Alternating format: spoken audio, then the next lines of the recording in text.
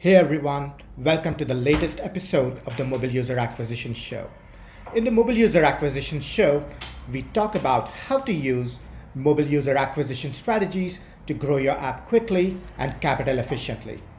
The Mobile User Acquisition Show is presented by me, Shamant Rao, mobile growth leader and the founder and CEO of the boutique growth consulting firm Rocketship HQ. Each episode includes strategies, tips, and pointers from the leading edge of mobile user acquisition that can help you unlock tremendous growth for your app in a sustainable, capital-efficient manner.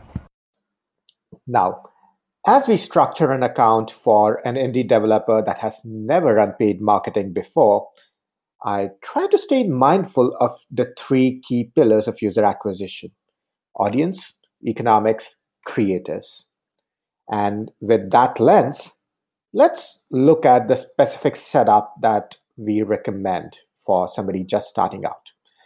Number one, audience. Now, if you have some organic usage, engagement, or purchases, we almost always recommend setting up your first ad set so as to target 1% lookalikes of your existing purchases or engagers or people who complete some deeper funnel event. Now, if you do not have any purchaser data or engager data just because you're so new, we typically recommend starting with interest targeting. And as soon as you have about 100 to 200 deeper funnel events, switching to a 1% lookalike. Again, I typically recommend, especially if you have very small budgets, 2,500 to 5,000 a month, starting with one or a maximum of two ad sets, just so you're not spreading your budgets too thin. The second big dimension of user acquisition, economics or bidding.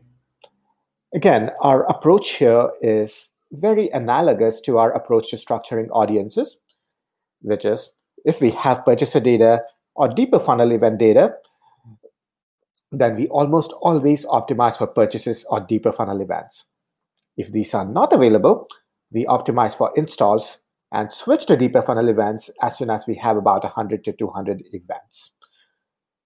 The third key dimension, creatives. Again, this can be challenging for a lot of indie developers because if you've never made ads before, where do you begin?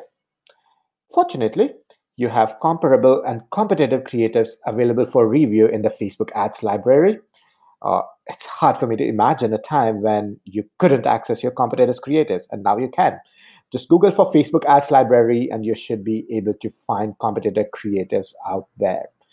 And once you have competitors' creatives and you have an understanding of what messaging is working, what imagery is working, you don't necessarily have to hire or engage a designer right out of the gate. You could use any of the stock image sites. I like unsplash.com or pixabay.com, which allow free stock images. And you could certainly use those as a starting point. And as you gather learnings, as you get a couple of purchases under your belt, you can look at engaging freelance designers from websites like upwork.com. And so you can have more customized creators. So those are the key first steps you need to take to get started with mobile user acquisition on Facebook and in structuring your first Facebook ads and structuring your first Facebook account. These aren't necessarily rocket science, but given the plethora of bells and whistles available in the Facebook interface, oftentimes it's important to be very, very cognizant of the few critical pieces that matter to you. Thank you for listening to the Mobile User Acquisition Show. If any of this was helpful or instructive, I would love for you to leave us a review or rating on iTunes, Stitcher, Overcast, or wherever you get your podcast fix.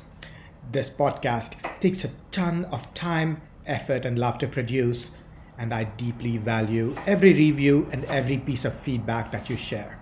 Thank you for listening, and I will look forward to sharing our next episode soon.